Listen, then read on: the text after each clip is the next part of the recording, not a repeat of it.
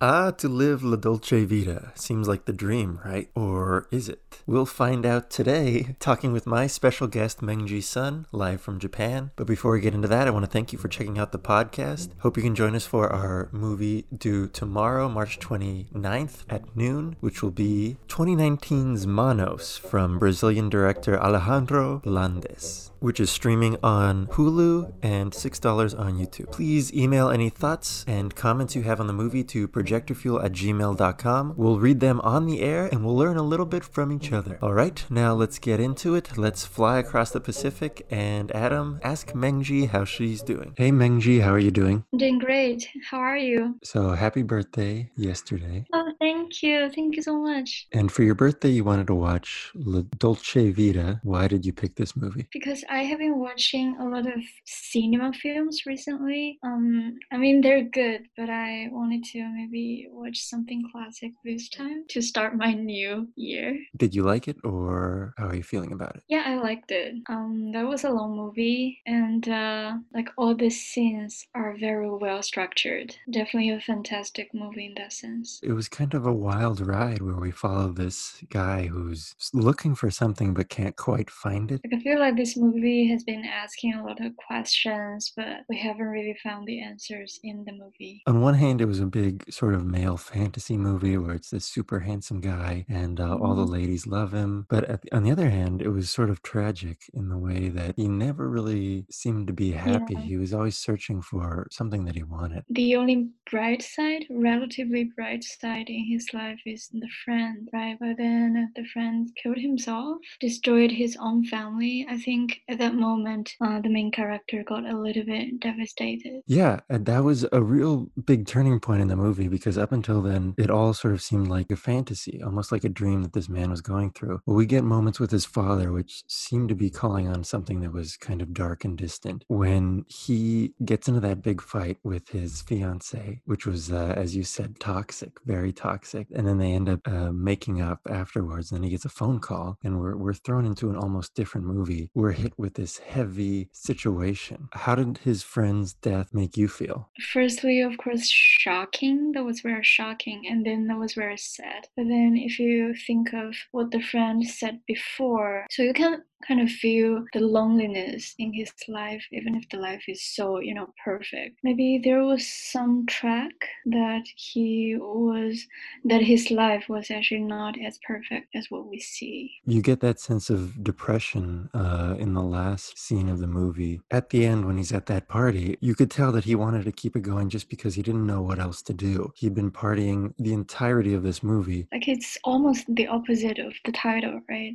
I actually don't know the English name of the title. Is it The Sweet Life, or I think it would be The Sweet Life. because apparently, according to the director himself, I think he once mentioned the actual title should be The Sweetness of Life. Fellini was sticking to that title, then I would say that the sweetness is the facade, I guess, that Marcello has. He's always seen with all these women that like him, and even in front of his father. It looks like he just is like a superstar. But that's not true. That's not really there. Everything seemed to be a little bit empty. And I think originally he really wanted to become a writer, right? And the friend was kind of encouraging him in that sense, but then the friend disappeared. So yeah, that was a big turning point. I think that's why it affected him so badly. But going back to that friend scene, when we were watching that party at his friend's house where there was all these artistic people, I was thinking to myself that, oh, this is the only guy in the movie who has it going on. He seems like he's the only one on the level. And then he ends up doing something so sinister, not just killing himself, but killing his kids. Let's take our mind off that. Do you have a favorite scene in the movie? Definitely the fountain one, because that's just too beautiful.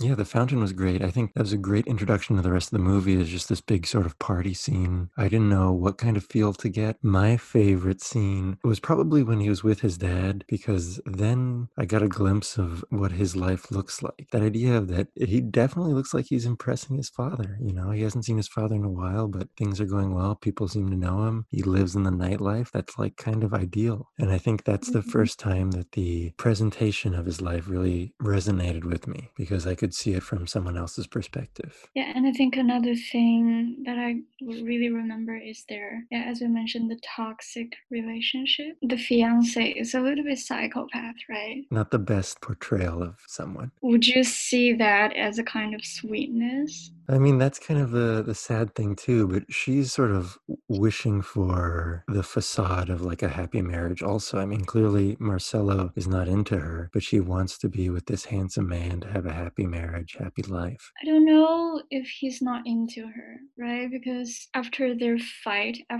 big fight on the highway, he still didn't wanna leave her, right? They still got back together. So I'm pretty sure they're into each other, but just in very different ways of love. Well, how would you rate the portrayal of women in this movie? The women in this movie are definitely super beautiful, almost perfect, ideal. But you still feel like no matter how beautiful they are, how perfect they are, you still feel like the beautifulness is kind of dependent on men. Right, and it's again harkening back to the idea of a male fantasy. This movie really kind of wants its main character to be a womanizer, but doesn't want him to get anything. I was surprised that Sylvia just disappeared like that in the movie. Those scenes are so iconic with her that we thought that she would have a bigger role in the film. What do you Oh, think of the paparazzi in the movie? yeah, the paparazzi were pretty annoying. They were just about everything, and it was a little bit They're comical. Yeah, they were everywhere. And when there's that scene that takes place when the kids say that they see the Madonna, and then everyone comes to that tree and starts sort of worshiping it. At one point, they start tearing down the tree. It says to like take things with them. At least for me, I started to get a sense of like, oh, this is what the paparazzi are doing. They're taking these images. All these people are sort of the same. They're all trying to seek something fleeting. Yeah, like I don't really think it's different from paparazzi right now. I mean, this movie feels a lot like a modern movie. I've seen movies like this where it's a person jumping around from parties, feeling empty. Like, that's almost its own genre. Yeah, The Great Gatsby. That's pretty similar in that sense. I can tell maybe the director is pretty against religions.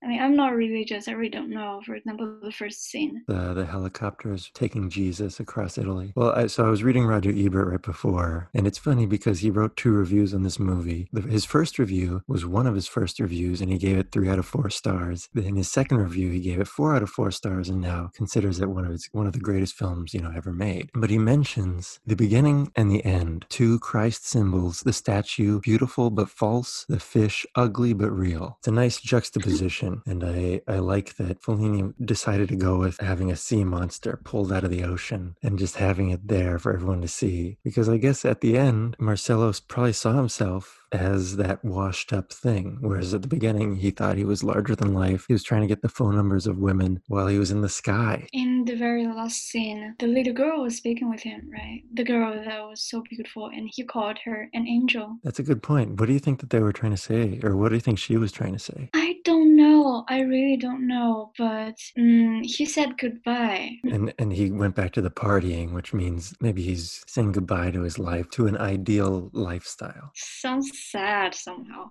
It's sort of a tragic ending. And he should obviously not be together with his fiance because they are no good for each other, but they're probably going to be together. Yeah, exactly. I think in real life, that's what happens, right? Like the toxic relationships are always the ones that last the longest. I don't know why. I loved that last scene. It's another glimpse of Marcelo's life from a distance. We see it from this girl's perspective, and it looks like he's just having a good time. Like maybe he's just a rock and roll party living lifestyle dude, and it looks kind of cool. And then he's taken away by a beautiful woman. But we know, having been through all of it, that that's just not the case. All right. Any final thoughts? I think in the movie there's too many details to rewatch and to discuss about. So it's definitely a movie that you should watch 3 times. Yeah, there is a lot going on, and I'm sure there's all sorts of layers to it. Watching for the first time, I enjoyed it. It was a nice adventure to go on through this sad man's idea of Italy. And I think to fully understand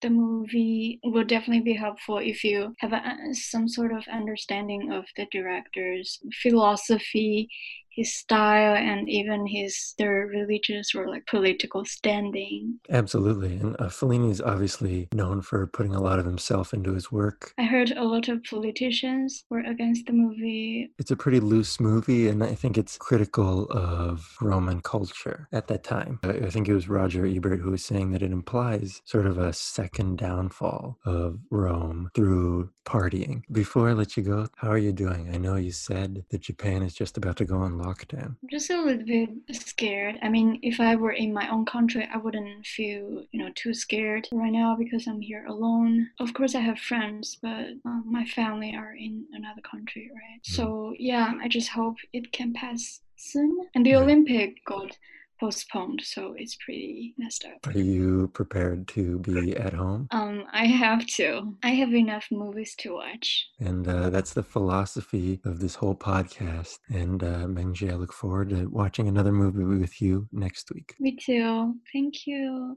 And there you have it. Mengji and all of Japan, please stay safe. And all of the world, please stay safe, stay inside, take care of each other. Thanks again for checking out the podcast.